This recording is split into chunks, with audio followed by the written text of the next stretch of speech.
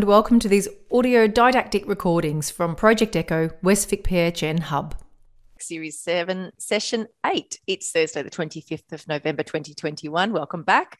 This session is titled Understanding COVID Positive Care Pathways, Part 7, Public Health Orders, Social Care Needs. Today we are going to focus on our social theme, and on the slide I think you'll notice I've been putting up the making sure you ask the question, and so I'm delighted that we're going to be welcome Aboriginal Project Officer Adam Muir to talk a bit more about that and the importance of that at this time. Well, our COVID care series to date has focused on clinical risk stratification and clinical care monitoring and care escalation. We have aimed to achieve an understanding of how this clinical care pathway has been implemented through our major health services, and we will continue to discuss the role of the smaller regional health services in future echoes and over time. Through our case-based discussions, we've been able to consider how to manage patients determined to be on low and medium risk pathways, and we've considered the clinical care needs through the parallel lens of managing other respiratory viruses in our community. Interestingly, many of the questions that have been coming up in the last few weeks when we've been focusing on lower risk patients have been more linked to, I guess, the requirements of COVID positive patients to quarantine and also the need to comply with the public health orders. And so this morning, and also I guess that then led us on to thinking about the social care needs that arise from being in quarantine. So more related on those quarantine and social care orders than the clinical aspects of the case, I guess. Perhaps we're more familiar with some of those clinical aspects because it is paralleling other respiratory viruses. So in this morning's session, we'll take a deep dive into the public health orders put upon a household living with COVID and the social care needs that arise for individuals and households with respiratory illness placed under public health orders. We'll be focusing our discussion on the question, what are the health and public health literacy gaps and social care needs of patients on COVID care pathways? What is our role in primary care alongside the public health units and remote patient monitoring teams? And going forward, what could a social care response coordinated through GP settings look like? And we'll layer this with a cultural lens this morning and consider the needs of First Nations Australians in the event of a COVID positive member of a household or community. Our community outbreak case discussion this morning will ask the question, how can services and sectors work together to provide culturally and socially responsive care? So let's get underway. I'm Bianca Forrester, GP, and I'll be hosting this morning's meeting alongside Jemma Missbach and Fiona Quigley. And thanks to Jayde and Zach for supporting the production of materials to disseminate at the end. So as we've been doing in the last few weeks, Linda Govan's going to kick it off this morning with a PHN update, followed by Graham to provide we probably jinxed ourselves last week saying there wasn't many changes afoot, and then I think later that day a whole swathe came. So Kate's going to bring you up to date with the changes in public health and a little bit about what's happening with vaccines and COVID care. And then we'll welcome Dr. Karen Ahrens from the Grampians Public Health Unit, GP and GP liaison at Djerriwarrh to discuss public health orders and social care needs of positive households.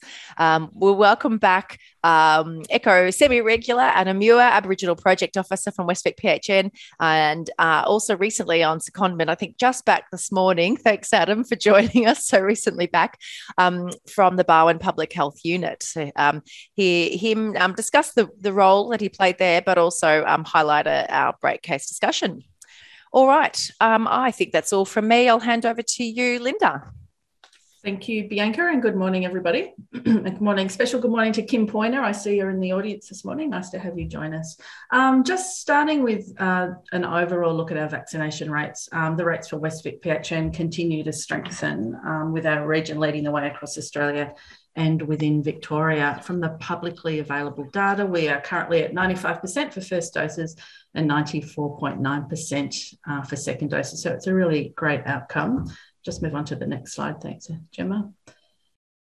For our First Nations data, we're doing comparatively well nationally regarding the difference in vaccination rates between First Nations, Western Victorians and other Western Victorians. Of course, ideally, there should be no gap. You'll note in the table the areas that are highlighted that have a more significant gap, which indicates where more focus and effort is needed. Throughout the rollout, we've been in contact with the 8 Aboriginal community-controlled organisations in our region to offer support, including some moderate funding opportunities. And the National Peak NATCHO and the Victorian Peak VATCHO have also been active in promoting vaccination, including having vaccines offered via the vaccine van in regional Victoria to help with access in a culturally safe environment. All right. Yep, I'm going to jump in there just for a second, Linda. I just wanted to mention the reason for the asterisks in there. And Adam, I don't know if you want to pipe in, but just whether you wanted to comment, Adam, on the data, and that, of course, the data relies on accurate reporting of Aboriginal Torres Strait Islander status. What Bianca said. Okay, good. I wanted to make sure I reflected that. Thank you, Linda. Over to you again. Yeah, no worries. And again, I guess just for noting for that slide, the percentages are for the double dose, so it's the combined first and second dose there. Thanks, Jemma. Next slide. Just in regards to what's happening in aged care, we've got 42 private RACs in our region will have received their booster clinic visit by the end of today. I think that's Thursday, not yesterday. And we've got Aspen and TLC working in our region, as well as the public health units coming in if there's been any outbreaks in the local private RACs as well. There's been a couple. And as I've said in the last few weeks, the private RACs can also choose to have a GP come on site to do a booster clinic if they want. And just a reminder that Aspen will only do a one visit. So there will be a need to just check in for the RACs that you're working with if they need any residents to receive a booster dose. I think that's all in regards to that. In regards to PPE, just a preparation for Christmas, if you can order up before or by the 1st of December, just to make sure that you have a delivery before the Christmas break. And if you think you need more than what we have in our tick boxes, just add a comment in the on the ordering page so that you can have more supply than what's indicated there. We'll resume deliveries in January. Of course, if there's any outbreaks in our region in the interim period, we'll make sure that we have PPE delivered as required. Next slide. Thanks, Jemma. Just a handy resource that's available for patients around proof of vaccination. It's you can order via that email there, but a really handy resource for patients in regards to accessing the digital certificate. I'm also aware that Services Australia are working on a smaller pocket-sized version of the certificate, which is expected to be available in the coming weeks. In regards to living with COVID pathways, we continue to work with, at the moment, mainly Grampians Public Health Unit and Ballarat Health Services in really working through what those pathways are going to look like. So that's, again, it continues to be a conversation with the Commonwealth and the state and the public health unit. So that's, an ongoing piece of work. I think that's all from me today. Thanks, Bianca. Great. Thanks, Linda. Now I'm freezing this morning. So if I tend to go missing in action, guys, please hand over to each other and Jemma will captain the ship. Over to you, Kate. So as Bianca was saying, it has been a week of change for all of us. And I think it's been a difficult sort of ship to sail for the public and for all of us. I think in terms of COVID safe settings across the state, I mean, the most sort of noticeable things are that everything sort of visibly seems back to normal apart from your masks in retail settings. However, in health settings, things remain mostly the same for us. We are seeing increased visits into aged care settings. However, visiting hospitals and aged care still has those restrictions sort of in place. We need to think about that a little bit in terms of what that means for additional people coming into primary care settings as well as they accompany people into our clinics, and whether we're still placing any restrictions on that as well. So overall, the main things that we'll be looking at, and I know Karen will be speaking a lot more towards things, the key change, I think, from my point of view, is just the new terminology and getting your head around things. It's the difference in contacts. So instead of having your primary close contacts We've got social contacts, workplace contacts, education contacts, and just sort of looking at the difference around them. So I'll just go to the next slide. So in terms of primary care as a workplace, what does that mean for us? So for primary care, we do have some changes to our matrix, and we'll go through that a little bit on the next slide. So when you get this slide deck, all of these sort of on the right-hand side of this slide will be links for us, just to sort of keep up in terms of just our standard requirements. There are very minimal changes to all of these kind of basic things, our cleaning, high touch sort of cleaning requirements, because that's sort of your baseline requirements. However, what has changed is the workplace exposure and response. So I'll just go to the next slide. So this is our contact management guidance, and there's a link to it there so that you can have a look and see what the changes mean in terms of when you get an exposure. But really, the main change in terms of this guidance is about the fact that all of this will now be managed internally by workplaces.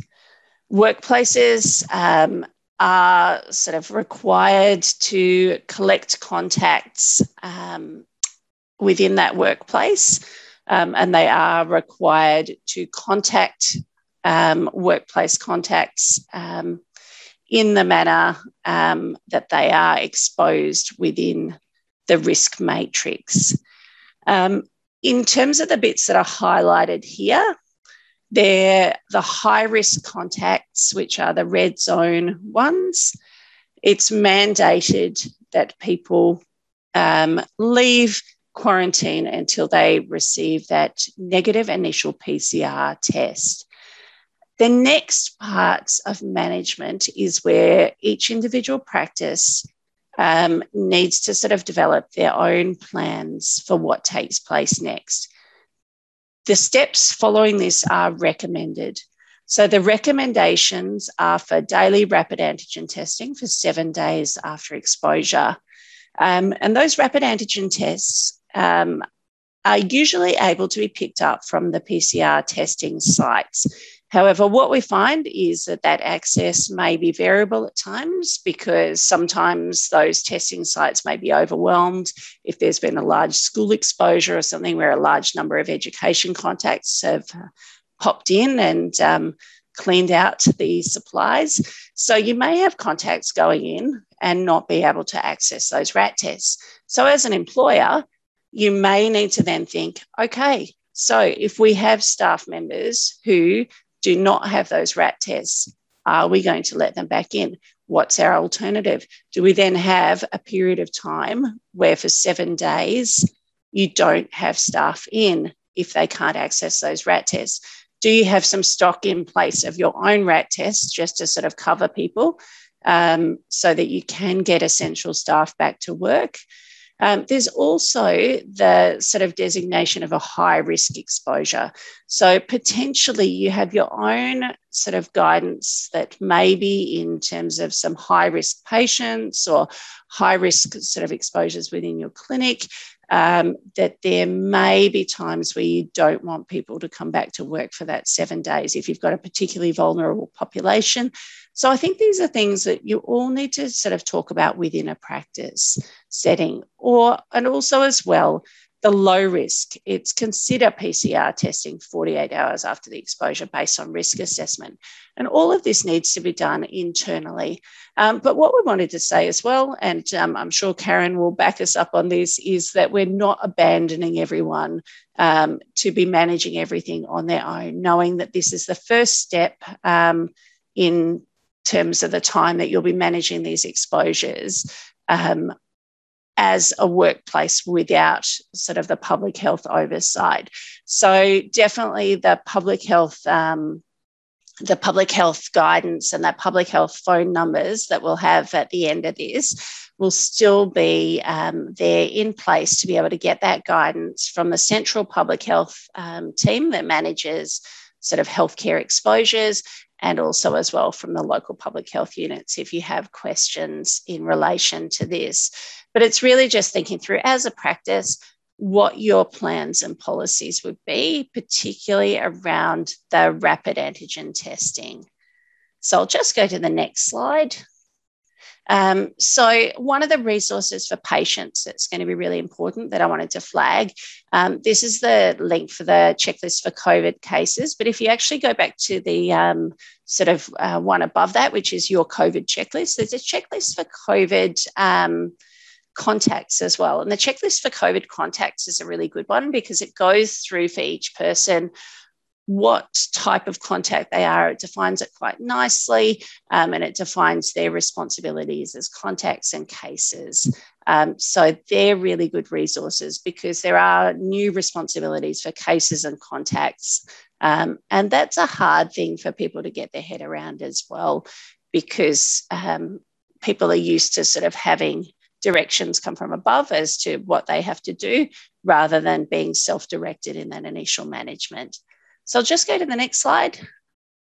Vaccinations, boosters, third doses, boosters. I think that is going to be where our efforts need to be focused over the next few months now that we're getting to really high vaccination levels. But as Linda was flagging in the initial sort of slides in terms of the discrepancies and the gap between sort of Aboriginal and Torres Strait Islander double doses, and those vaccination rates compared to non-Aboriginal and Torres Strait Islander first doses. Again, I shouldn't speak this early in the morning. Double dose rates. I think that there are two different things that we need to be focusing on. It's closing gaps in those kind of settings, closing gaps in other vulnerable settings, and looking at boosters, because waning immunity is going to be a really significant thing as we come up to sort of cooler times into sort of autumn and winter next year. And if we plan for that now, it's better than sort of being caught off guard at that point in time. Pre-submitted questions, expiring Pfizer stock on patients between 5 to 6 months, and people want everything in writing so that they feel safe to be able to do this. It is in the ATAGI clinical guidance, not in the booster guidance itself, which is why it's a bit more tricky to find, but it is in their big, long ATAGI document. So that is where you will find that piece of helpful guidance, but it's for operational reasons. But I think that will give you that coverage. And I think that expiring Pfizer stock is definitely would fit under the operational reasons. So I'll just go to the next slide. And this is my new favourite slide. It's from the Department of Health, and it is from sort of presentation that I was giving earlier in the week to an education sector. And so this will be included in our slide deck as well. It's okay to include. So that's all good. So, and I know that Karen will talk to this a lot as well, but it really is a good sort of summary in terms of the new changes, what is mandated and what is recommended. So that sort of just helps everyone to sort of get to grips with some of the changes in terms of where you might have to sort of provide guidance, for example, when RAT tests aren't available or you've got less than what you expect for some of the contacts, and for what guidance you might have to provide as a workplace in terms of when you're giving directions. So that's the end of me, but I'll hand over to Karen, who's going to go through this in a lot more detail. Thanks, Kate. That was great. So I'm going to do a quick GPHU update, and then I'll move on to some information about public health orders and some social care needs. And I might flick back to Kate's slide as well and poach that, Kate, if you don't mind, and we can use that to talk to because it's a very good slide, I agree. So with regards to the public health unit update, in our Grampians region, we've got a little over 100 active cases at the moment. And I wasn't on yesterday, but I understand we've had one of our busiest days. So there is activity around across the regions, and that's not surprising now that we've got our reduced restrictions. And really, as we've said before, focusing on the numbers is really not a productive exercise. It's more focusing on hospital cases and intubations and ICU admissions. And as you've probably been monitoring, they're really reducing enormously and consistently, finding that those people are predominantly by far unvaccinated individuals. The other thing that's happened in our patch recently is that we've temporarily taken over Moorabool, which we had some of before, and now we're including the public health care of Bacchus Marsh and surrounds. So that's new news. Following on from what Linda had said, the VAX team is working hard with the aged care facility booster doses, particularly targeting areas that we know are having pockets of outbreaks of increased cases, but across the whole region, obviously, as well. Rapid antigen tests have been recently delivered out to the various regions so that they've got some. It's a little bit grey how the rapid antigen tests are meant to be accessed, particularly in the school setting, but that's something that we've been working with the regions to make sure that they do have some, particularly for sensitive settings. Another change recently is to do with, and this will circle back with regards to the types of contacts, but just been an interesting one with regards to the DVR data. So the QRing in is now become an automated process. So basically, if you've been somewhere, you might find your patients are getting texts that are saying, I may have been exposed to a case. And so that's because they've QR'd in and a case is QR'd in a similar space. And when we come back to that other slide, we'll see that it's not, there's some mandation, but there's no quarantine beyond the initial test. The other thing, obviously, that Kate's talked to this before, is the Burnett modelling, which we're watching closely, has predicted an increase in cases, particularly towards the end of December. So I guess that taps into the importance of making sure we've got a really good COVID positive pathway set up with clear processes and links for primary care, so that you guys know how to expect referrals and where to escalate if there are problems and what monitoring is required, etc. And as Linda mentioned, we're working with the PHN closely on that at the moment. So no changes there at the moment, but watch this space. The other thing, I was interested to look at your slides, Linda, and it was a little disappointing to see the First Nations second doses were low in some of the Grampians regions, and we're aware of that. And I agree with Adam's comment. There's a bit of work being done looking into the actual stats to see, is that accurate? And if it is, then obviously, we're ramping it up. But if we've got the population data correct or not may impact on those figures. And so I guess watch this space again for that, because obviously that's really important. The last thing I was going to say with regards to the GPHU update was following on from Kate's comment as far as not to be too fearful of it's over to you now and you can manage everything yourselves, and where I'm taking a holiday. It's not like that at all, sadly. Well, sadly for me. But we will be still supporting you as much as you need. Moving forwards, COVID will become just an endemic disease like the flu over time. And so GPs and health services will be managing these from internally as we're moving towards. And we're finding that different health services and practices are wanting different levels of support, and we're perfectly happy to fit in with what needs are, particularly in these early stages when it's all a bit changing and confusing. So that's the GPHU update.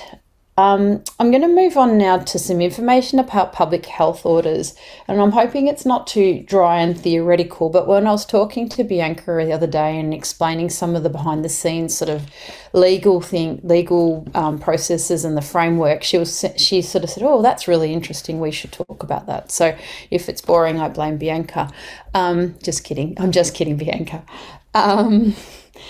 So I found it interesting actually researching it a little bit more. So from a governance point of view, you've got your Department of Health, and then you've got your COVID-19 division that sits under that, and then your ICOM branch, which is Case Contract and Management, sits under that. And then you've got your LPHUs. So there's 9 of those, and you know 2 of them particularly, which are Barwon and Grampians. And within the LPHUs, there's a number of authorised officers. So they're individuals who've done some training to understand the legal requirements of carrying out directions. Now, sidestepping to directions. So when we're in a state of emergency, which there's varying classes, but when we're in the current state of emergency, there is the authority and responsibility falls to the CHO, Chief Health Officer, for the direction setting. And so when the direction setting, and the ones you'll be most familiar with are things like you must isolate for X number of days after receiving a positive test, or you must quarantine as a close contact. They're set by the CHO, but can be implemented and as a direction to the individuals in question. And some directions that you'll be less familiar with include things like a direction to clean an exposure site, or a direction to provide contact lists for your patients, or if it's an employment place, list of staff contacts, etc. And a number of these, or most of these, are legal requirements. So that's why Kate's put that slide earlier where it's mandated versus recommended. Where it says mandated, there's been a direction written for that. And so when you're talking with your patients, thanks, Jemma, when you're talking with your patients, if they've received a direction from an authorised officer, and that can be in a text or an email or verbally, that's actually legally binding, and so they can be fined if they breach that requirement or that direction. So that's kind of that summary. And so as it sits at the moment, the main form of communication is text to patients, noting that there are some limitations to that with regards to tech savviness, English speaking, and access to technology. But nonetheless, that's the main way. All cases will receive a text at time of positive case, and that will include a direction. And at the moment, the direction is that you are obviously there's advice you are a case, but also the direction will include the 10 days from date of test, and it's a passive clearance now. So, Jemma, if you want to pop that slide back up, it can just sit in the background for now. I think it's actually probably quite a useful one. So that's a passive thing. So basically your patients now, once they hit day 10, the end of day 10, they are then cleared from their isolation period. The other thing which Kate's touched on is your contacts, and this has gotten a little bit confusing now, obviously, because there's different groups with vaccination and unvaccinated. But in a household setting, there's now 3 main household close contacts, and they come under household contacts, household-like contacts, or contacts that have been in a residential setting for more than 4 hours with a positive individual, and they all fall together basically. And if in vaccinated state, they need to quarantine for 7 days, and in an unvaccinated, that's for 14 days. And something else that's changed is that where you would have a day 6 test, and all this is mandated so far that I've talked about, where you'd have a day 6 test, you needed to wait till the end of day 7 before you were cleared. Now, as soon as you get your day 6 negative, or in the unvaccinated population, the day 13 negative, you're cleared for clearance, you're cleared from quarantine. So those are just some of the interesting household ones. The other one that has been popped up here and is a little confusing, but is to do with children. And so if you're under 12 years, and it's actually 12 years and 2 months, as it turns out, because they're giving a 2-month buffer for ability to get vaccinated, but let's say 12 years for the argument, for the conversation. So if you're under 12 years and you have a whole household of vaccinated people, then you're treated as a vaccinated individual, despite the fact that obviously under 12s won't be vaccinated. If you're under 12 years in a household and even one of those household members is unvaccinated, then that child will be treated as an unvaccinated individual and required to quarantine for the full 14 days with a day 13 negative test. So there's some of the main differences at the moment with households. I wanted to run through a few special areas. So rolling quarantine. You've probably heard of rolling quarantine in the past where one person would be positive and then the next person in the household, so that reset everybody's quarantine period, and then another one would turn positive, etc., resulting in really long periods of quarantine in the home. This is not new now, it's probably been dealt with before, but I just sort of re-emphasise that that is no longer the case. So people who are quarantining, so long as they have a day 6 negative test if they're vaccinated, or day 13 if they're not, and they take their day 0 from basically the time that their first exposure, with that case. So basically the whole household quarantines for the same period of time and will have a day 6 test, unless any of them obviously become positive in the meantime. Different scenario. So what that eliminates is these really long periods of time where individuals are quarantining, which was not good for anybody. And I believe the rationale behind that is that if you're going to have become positive, living in a household with a positive case, whether another one drops and another one drops throughout that period of quarantine, if you're going to have become positive by day 6 or day 13, you will have done so as a result of that initial case. So that's that. Another special point I wanted to mention was about refusal to test. So if you've got individuals in the households who are at day 6 or 13 and refusing to test, and they've got a right to do that, we can't mandate testing. Well, it's part of a direction, but like vaccination, you can't actually force a swab up somebody's nose, and that's not legal. So they do have the right to refuse, but the implication of that is that they then need to quarantine for an additional 14 days in the instance of an unvaccinated individual. So that is mandated. So they will be in quarantine for 28 days in total. So it's a bit of a disincentive, but that sits there as well. One of the things that you guys will come in contact sometimes, especially if you're looking after low-risk cases, is if they're uncontactable. And there is a process for that. But from a GP point of view, your best bet's probably just getting in touch with the local public health unit. And, in a smaller community, you might have things in place where you could have someone do a safe, risk-free door knock, or ring another family member, or find a creative way to try and check that person is okay, because there's the clinical side and there's the compliance side, obviously, and both are important. But bottom line is you can ring the local public health unit and we can set a process up for checking. There's a few ways we can do that. Ultimately, if we can't get in touch with them, the police can get involved and do a door knock for us, and we're happy to facilitate that.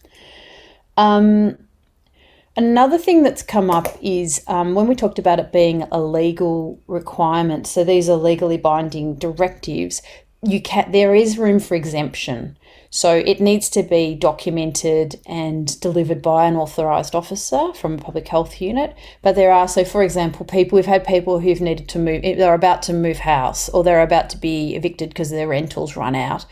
And so long as we can figure out a way to do that in a risk-free way, that is possible, but it needs to be done in a controlled and a legal way and a supported way, and we can help with that if that comes up. All right. Oh, now the other new one, which you may or may not have come across, is that the contact after clearance. So what is a positive case? So one of the loopholes, or not loopholes, but sort of exclusions, if you like, for being a positive case is if you test positive within 90 days of already being a positive case, that's not considered to be a new positive. Likewise, if you come into close contact with a positive case within 90 days of yourself being a positive case, you're not required to mandatorily quarantine as per others would. So you're considered to be not a close contact in that setting. So that's a really important one. We're getting a lot of questions about that, and you may as well. the last thing on this is to talk about false positives. So we routinely get people saying, how my relative or I can't possibly be a positive because I'm asymptomatic. Clearly that's not the case, but people then duck off and get another test, and occasionally that comes back as a negative. Now you don't need to do any of this, because obviously we'll carry this out. But I think for you guys it's really handy to understand the processes, because you will get questions about this. The only time that we might consider a positive being a false positive, it requires a low pretest probability for starters. And so the majority of the ones we're looking at are already high pretest probability, so they don't fit. And then they need to have at least 2 negative tests within the following 48 hours of a positive.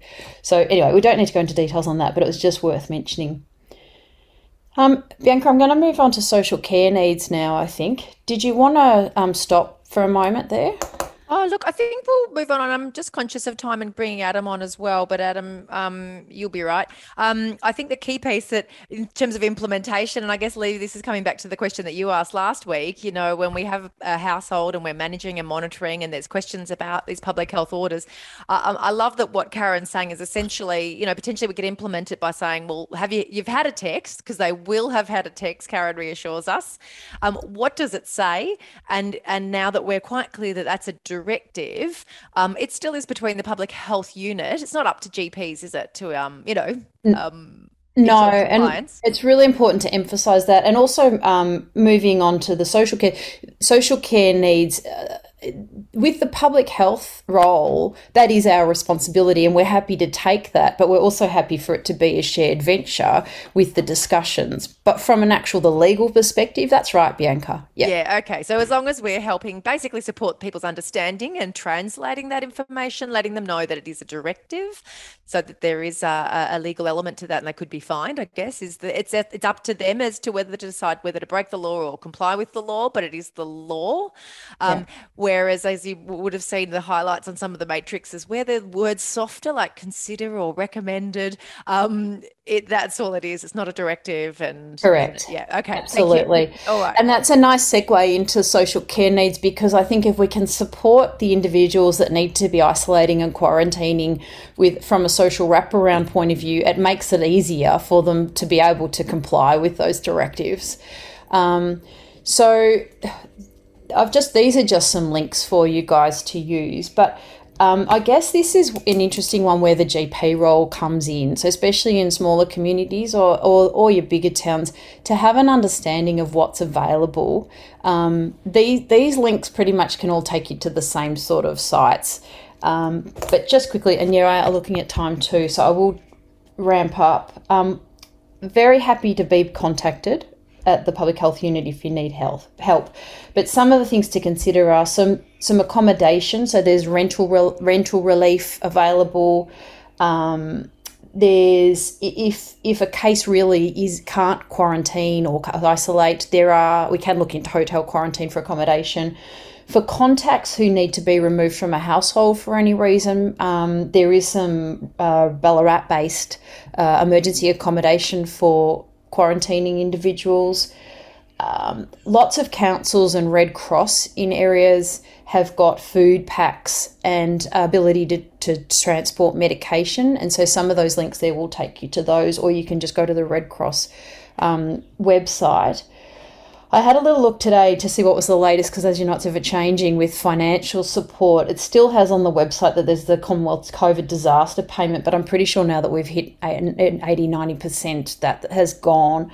But there are still numerous payments for people that you can direct them to via, and that site there for the finance one will take you there. So there's if you're positive and you're unable to tap into annual leave or sick leave or what have you, and if you've had a test, I think there's still a $450 quarantine awaiting test result payment. For children who have nowhere to go if their parents are too unwell to care for them with COVID, In the Ballarat region, there's Family First, which is a Uniting Church initiative. So that's obviously looking for family members in the first instance, but there are some options there. And then if absolutely urgent, down in Melbourne, Latrobe Private is the next step. But all of this would be through the Public Health Unit. So really happy to support that. But it's handy for you guys to know that it exists. There's some links there to some mental health supports and family violence supports. Oh, that's an important one, actually. Those legal requirements, those directives, there are not exemptions, there are exceptions to the rule.